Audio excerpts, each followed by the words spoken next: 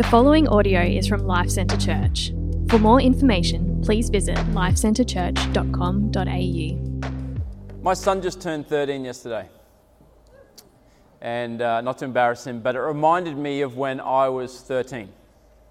And my father, when I was 13, was working in oil and gas pipelining, which essentially meant mullah.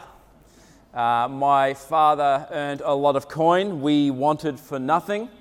And because my father had a lot of money, he was away a lot. You know, he was away for 4 weeks, sometimes 16 weeks. The most I ever remember him being away in a pipeline was 9 months at a time. But what that meant was we got mullah for pocket money, because that's how dads who are away kind of help bridge the gap of feeling bad for not being present. And my parents would always give us pocket money. And pocket money, some of it was just because we are Lewis kids and we're part of the family. Other times we had to do jobs to get more money. And our bank account, I remember we had a Commonwealth Dolomite account. Some of you remember these. And I remember just seeing like the figures just going up. And I was at the point where let's just say it was a while ago when I was 13. I had over $1,000 in my Commonwealth Dolomite account, and I was pumped. I was dreaming of the car I was going to buy, the girl who I was going to drive around in that incredible Datsun or Holden Gemini, you know, whatever it might have been that I was looking forward to. And one day something happened in the pipeline industry, and my father lost his job. And so we went from having lots of mullah to having zero. And so a month went by, and often when my dad was in between pipelines, it wouldn't be unusual for him to not work for 3 months at a time because they've earned a lot of money, they're in between pipelines, whatever. But this went for 3 months, then this went to 6 months, then this went to 9 months. And then it led my parents to have to start dipping in to my Commonwealth Dolomite account, of which they made a very, very big promise. That promise was, we will repay you all that we use. My brother is over here to your left and my right. He is currently having trigger moments. His anxiety is going up because not only was it my account they dipped into, it was his account they dipped into. And because he was older than me, he had more than $1,000. And they started dipping in. And we were just watching it go from this to this to this to one day we have nothing left in our account. And my parents promised me that they would pay me back. When I was 13, a promise delayed felt like a promise denied. But it's been 3 months, it's been 6 months, it's been a year. And listen, it ended up becoming a promise denied.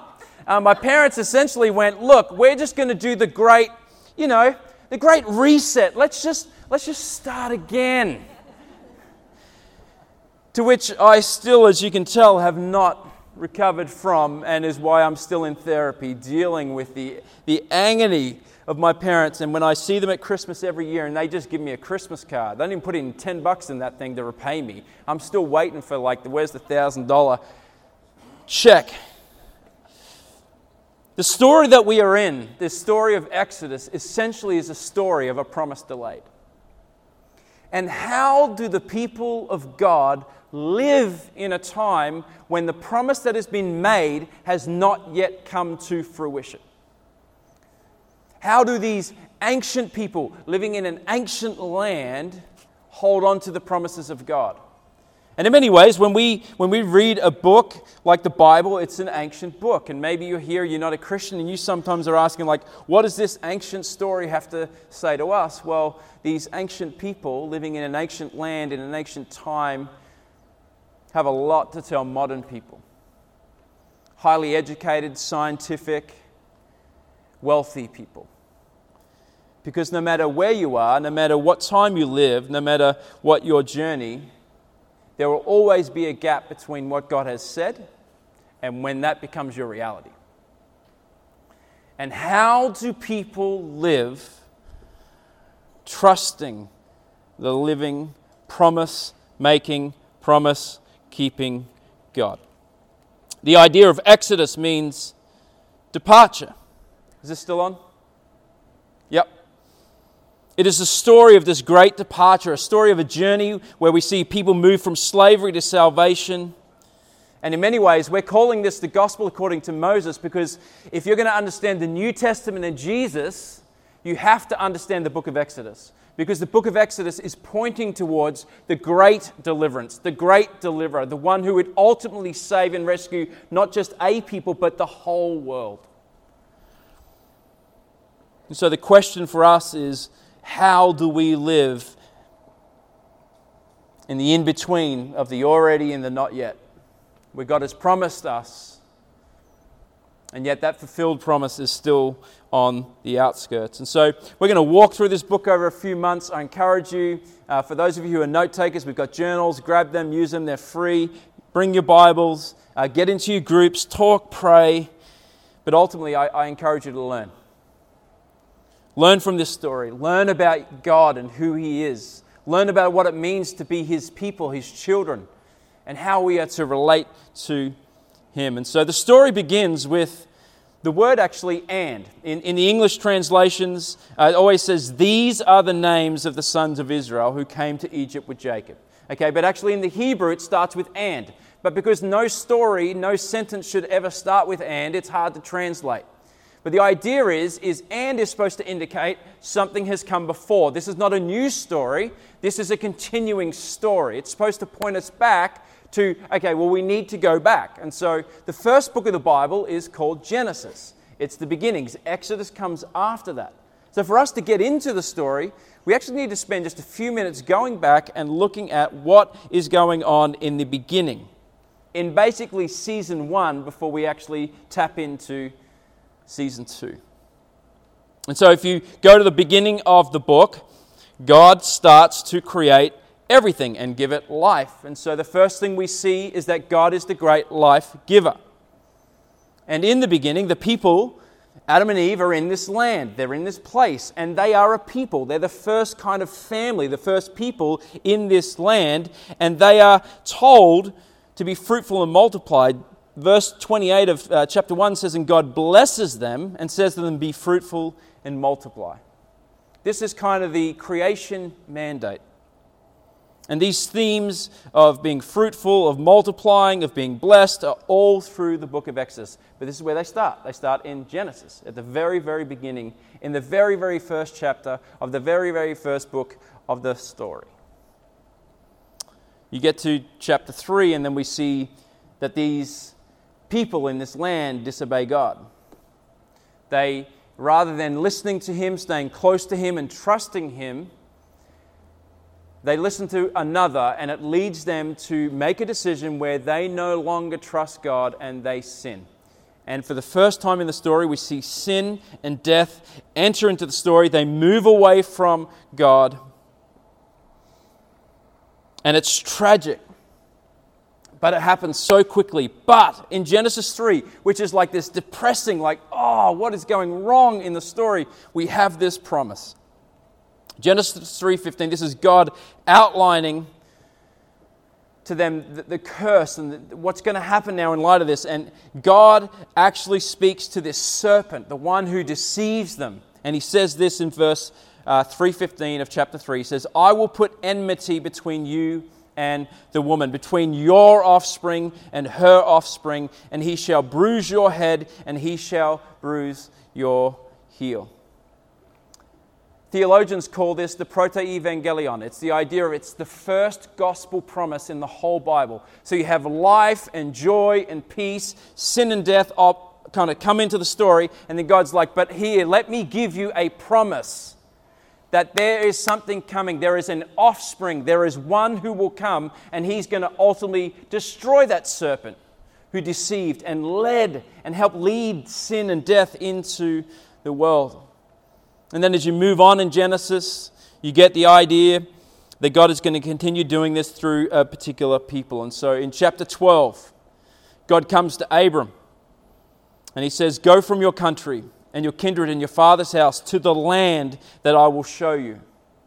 And I will make you a great nation, and I will bless you and make your name great so that you will be a blessing. And I will bless those who bless you, and him who dishonors you I will curse. And in you, or through you, all the families of the earth shall be blessed. So here we have a promise that there is going to be a new land with a new people who will have a new offspring that will bless the world.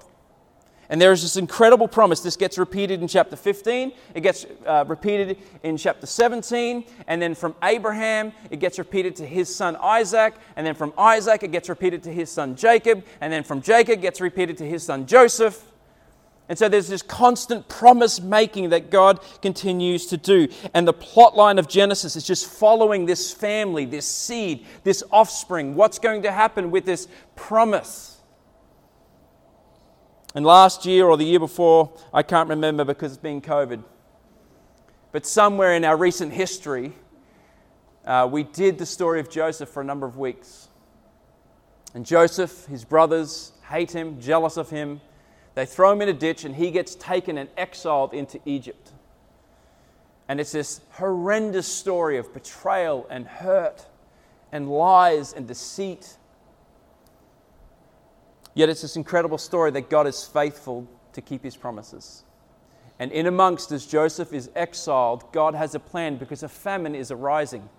And through the means of God's providence, Joseph eventually becomes the 2IC of this nation. God gives him a dream. He's able to save not only Egypt, but also the family, his family, back in Israel, who have betrayed him.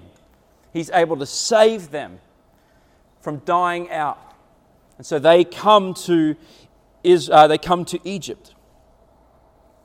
And this is what we see here. They are now in Egypt. 400 years have now passed from the end of Genesis, where Joseph finishes at the end of the story. He says to his brothers, hey, listen guys, what you meant against me for evil, God meant for good, so that he could bring about salvation to all the people. 24-25, Joseph says to his brothers, hey, I'm about to die, but God will visit you. He will bring you out of this land. That promise of land remains that he swore to Abraham, he swore to Isaac, he swore to Jacob. And then Joseph made the sons of Israel swear, God will surely visit you and you shall carry my bones up from here. And so that's the backstory. And then bang, Exodus 1, and these are the names of the sons of Israel who came to Egypt with Jacob. Each with his household: Reuben, Simeon, Levi, Judah, Issachar, Zebulun, Benjamin, Dan, Naphtali, Gad, and Asher. All the descendants of Jacob were 70 persons, and Joseph was already in Egypt. That's actually a repeat of nearly word for word what's put in Genesis 46 to kind of go, this is who comes to Egypt. But that 70 people has grown. It says in verse 6, Joseph died, all of his brothers and all that generation. Verse 7, but the people of Israel were fruitful and increased greatly. They multiplied and grew exceedingly strong, so that the land was filled with them. Do you see the language of promise? Here has been this promise of becoming a nation and multiplying and growing as a people. They're in Egypt, yes, they're not in the land, but there's this nation forming. By the time you get to Exodus 19, it tells us that there are over 600,000 men, not including women and children. Okay, sometimes we like to say there's something in the water in LCC with the amount of children you're all popping out. Okay, these guys are like destroying our, sort of reputation. Okay, they're just like manic. Kids are coming everywhere. It's wonderful. Some of you don't know how to handle that joke. That's okay. Just ignore it and move on.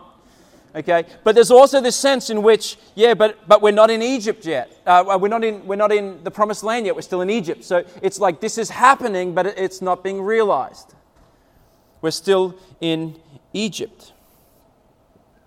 And then, as always, and if you are new to faith or you're not yet a Christian, this will be your story too, is that whenever you hold on to the promises of God and keep fulfilling the plans that God has for you, problems will come. I would love to tell you that when you become a Christian, it's just all flowers and butterflies and bubbles And oh man, I wish it was. But it's not. Problems arise always throughout the beginning of the story all the way through to the end. The only time when it's going to be flowers and bubbles and butterflies, which I really actually, that doesn't make me want to go to heaven that much. If I think about it, there's lots of sport, there's lots of meat. Okay, yes, all right, good, we're there. Okay, now I'm excited. There's always going to be problems. So here's the problem straight away in the story. Verse 8. Now there arose a new king over Egypt, who did not know Joseph. 400 years have now passed. Pharaoh has died, Joseph and that generation have all died out, and they haven't kept the story of what Joseph did to actually keep the Egyptians alive and save them as a nation. That's died out. This new king is threatened by this ethnic minority, and so has to make a political move. And Pharaoh comes up with a solution that will solve his immigration problem and also strengthen the labor force problem. How will he do that? Well, he's going to do one of the things we looked at last week. He's going to subjugate them. Here's how you deal with a problem with an ethnic minority that's growing. We are going to work them to the bone and we are going to enslave them. We are going to push them down. Look at the words. He says to his people, "Behold, the people of Israel are too many and mighty for us." Some commentators say it's possible that the people of God, the Israelites, are actually more in number than the Egyptians. "Come, let us deal shrewdly with them, lest they multiply. And if war breaks out, they join our enemies and fight against us and escape the land." He doesn't want them to escape the land. He wants to keep them. They're a cheap labor force. So therefore they set taskmasters over them to afflict them with heavy burdens, and they built for Pharaoh store cities of Pithom and Ramesses. So in his shrewdness or wisdom, he says, hey, these guys are growing. They're a threat to us. If another nation comes in who wants to be against us and they kind of don't like us, they might join with them and then we're going to be overthrown. We cannot let that happen. So let's push them down. Let's work them to the bone. Let's afflict them, and then that will stop them from breeding, from multiplying and increasing. So what here will come of the promises of God in the face of this problem and this opposition? I love verse 12. But the more that they were oppressed, the more they multiplied. And the more they spread abroad. And the Egyptians were in dread of the people of Israel. So Pharaoh's first plan is working against him. I don't want them to multiply. I want them to shrink. So if we work them hard, we put them in this kind of, hey, you're building this, you're working hard, then maybe they'll actually stop multiplying as a people. But actually what he doesn't realize, when you start to push a people down, you know what they start to do? They start to join together. So his very plan to disrupt this people from becoming this strong, mighty nation is only reinforcing. Because when you all feel pressure, what do? We lean in. When we go through struggles and there's pressure on us, we lean into one another. So all he's doing is reinforcing God's plan with his shrewdness. His wisdom is stupidity in comparison to God's wisdom. God's like, okay, you do that, my people are going to grow. They're going to multiply. The enemy's plans are simply tools in the hand of God. And they may not be in the promised land yet, but they're becoming more of a people, more of a nation. One commentator said, thus the new Pharaoh was the original rebel without a clue. The more he made God's people suffer, the more God's people triumph. God always has a redemptive purpose for his people in light of the problems in which they face. God is doing things. Over the past month, I've had an incredible opportunity to speak to pastors from all over the world. And do you know what keeps happening in every nation? The Church of Jesus Christ is growing. They don't know how, they don't know why, and I can tell you why. Because God's promises cannot be thwarted. Even in the pandemic, you can't stop the church from growing. You can't stop people from coming to faith. You cannot stop God because God is sovereign and he is the true king. Pharaoh is no king. So Pharaoh now has to increase the problem. So he cracks the whip even harder. And with each crack, Pharaoh strikes another blow against God's people. So verse 13 says, so they ruthlessly made the people of Israel work as slaves and made their lives bitter with hard service in mortar and brick and in all kinds of work in the field. And in all their work, they ruthlessly made them work as slaves. Now, what's interesting here is the Hebrew word that is used here for works as slaves is it's obadah, I think is how you say it.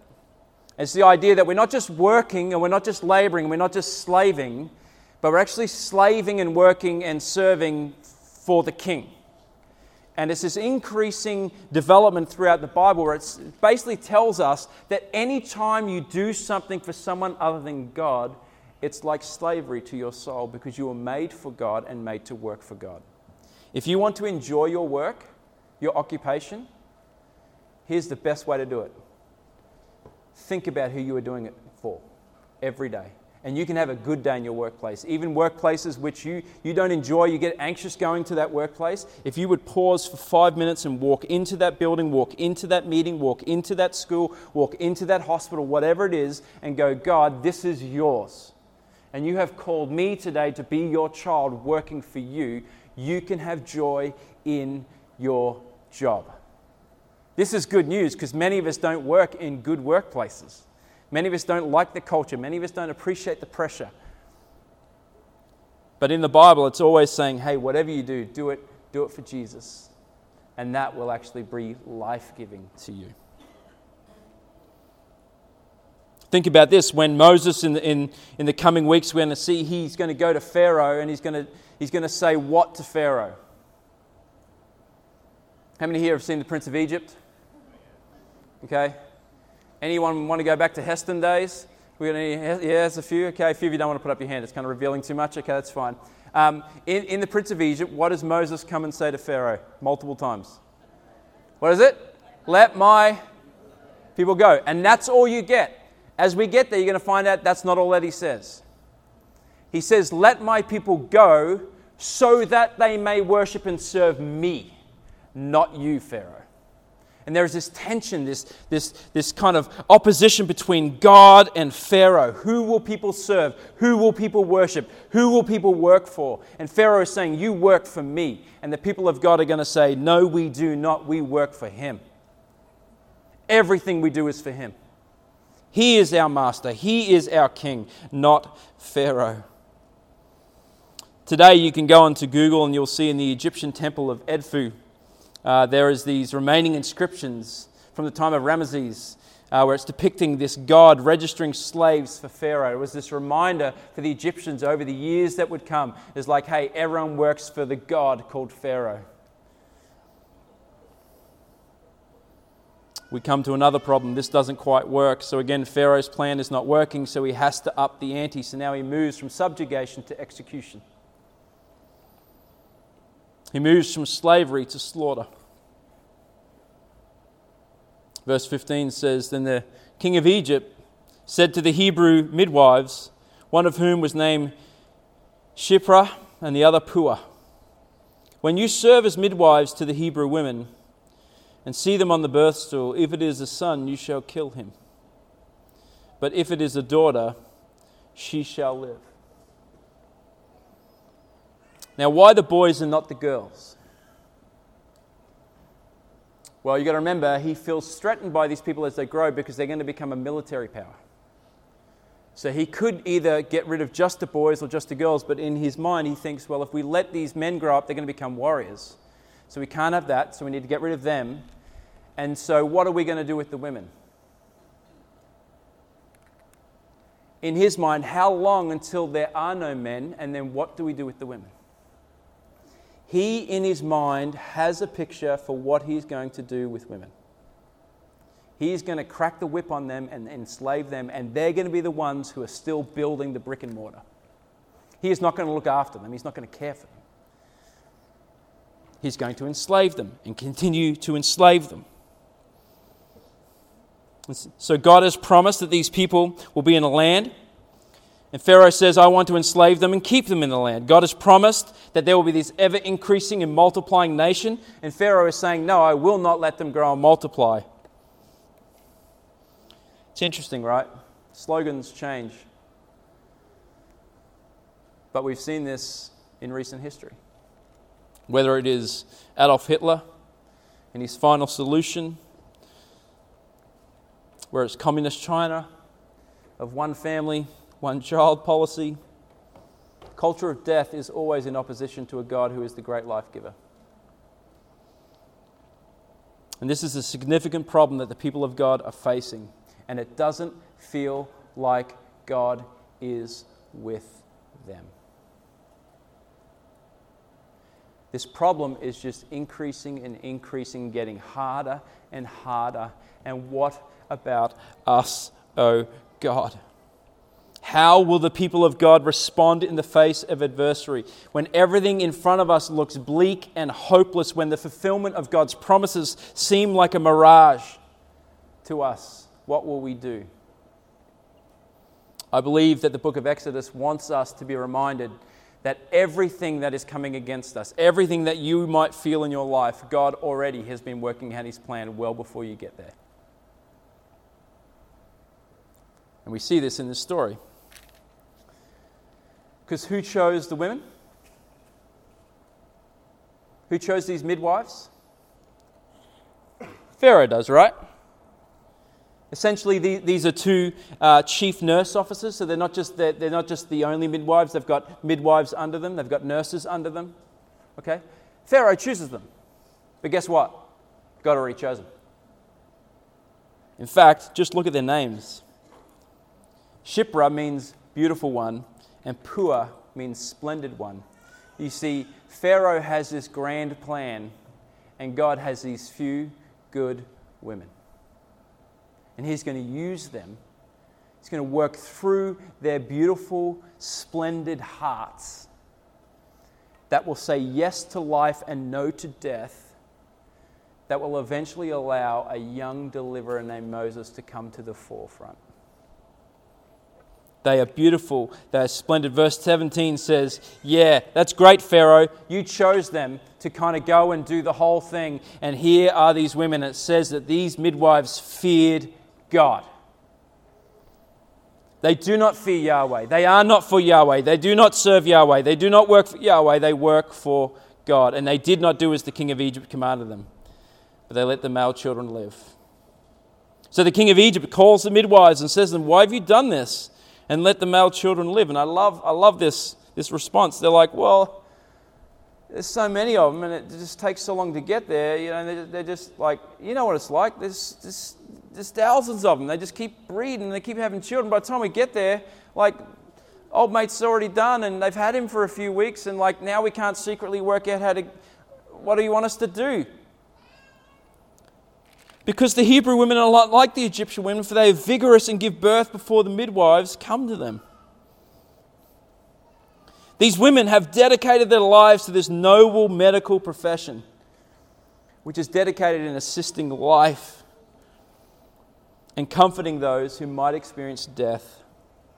And these few good women have the courage to stand up to this tyrant king who is all about death. They do not settle. Now the question becomes like, okay, well, they've lied. Isn't that sin? It's a good question. Is this sin? Different commentators say different things. But I'm going to tell you that I think that there are moments in history and in time where civil disobedience is called upon for God's people to actually do a greater truth in spite of what might be. We've seen this, have we not, with the people such as Corrie ten Boom, who her family rescued and saved hundreds upon hundreds upon hundreds of Jews, and multiple times would have lied and said, nobody is in our home. Nobody is hiding in our walls and in our basements. They are not there. And there is a sense in which, to who deserves the truth? So one commentator puts it like this. It says, the tale that they told Pharaoh was not so much a lie as it was a glorious confession of their faith, that they will tell the truth to Yahweh because he is worthy of it. And to you, who is bringing death, we will stand against you, even if we have to conflate and kind of come up with this, it's almost comical story of like, man, they just pump them out. Like, what do you want us to do? Like we got 24, 36-hour labours going over in Egypt. Like, these guys like 2 hours, man, they're done. Like, what do you want us to do? This great and powerful tyrant king is no match for these so-called weak and powerless women. Why? Because these women are God-fearers. That's why. And anybody who fears the Lord is powerful and strong.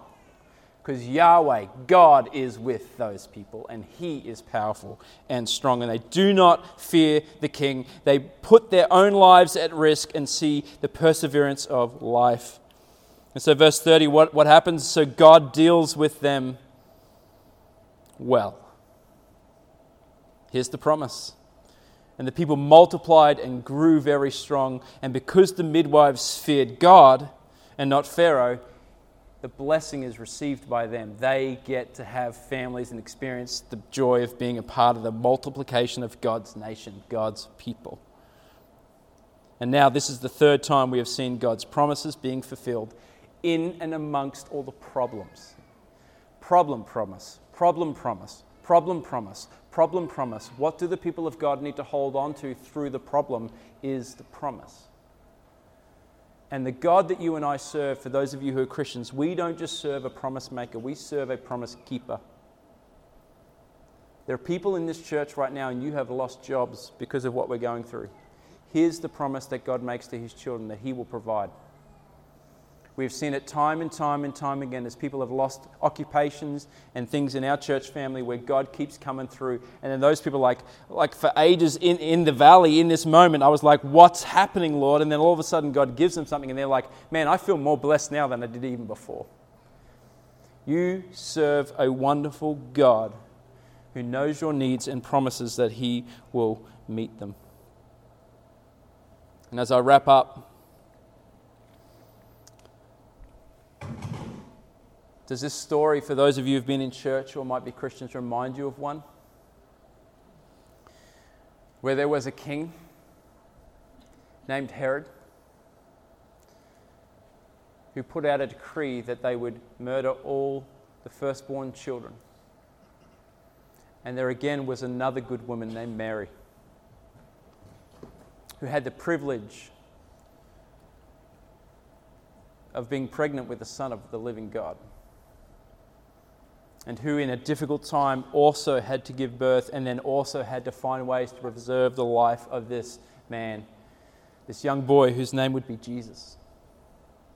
And that he would ultimately have his life preserved for a period of time so that one day he could offer that life up himself to not only save his people, but to save all people. That is you and that is me. And that future boy's name was Jesus. And if you're here and you are not a Christian, this is what it means to be a Christian. It means we trust in the promises of God, who said he would save us if we would turn to him and trust in him that he will keep that promise. And this is what we do not just once, but this is what we do over and over and over as Christians. The Christian life is one of faith and living by faith. And so no matter where you are today, I don't know where you're at. I don't know your story, but here's what I do know. God promises he will never leave you. He will never forsake you. He will provide for you. He will be your helper. He will be your comforter. He will be your strength. When you are weak, he will be strong. There are promise after promise after promise in this book that the book of Exodus is pointing us to say that the same God that is in Exodus is the God that is here now for you and for me. Will you trust in his promises? Church, if you're a Christian, today, as we take communion, put your faith back in this God. And if you're here and you're not a Christian, come and join us as we are people who seek not to be great, not to be good, not to be perfect, but to be people that trust this God. And he has proven that he is trustworthy because his Son has already come and died for us and rose again to give us new life. Amen? Amen. Let us pray as the band come up. Thank you for listening to this podcast from Life Centre Church located in North Lakes. We exist to make, mature and multiply disciples and communities that depend upon, declare and display the gospel of Jesus Christ in all of life. If you would like more information about us, please visit lifecentrechurch.com.au. We provide our podcasts free of charge. Please feel free to download the content and share it with others, but please do not edit or alter the content in any way without the written permission from the leadership of LCC.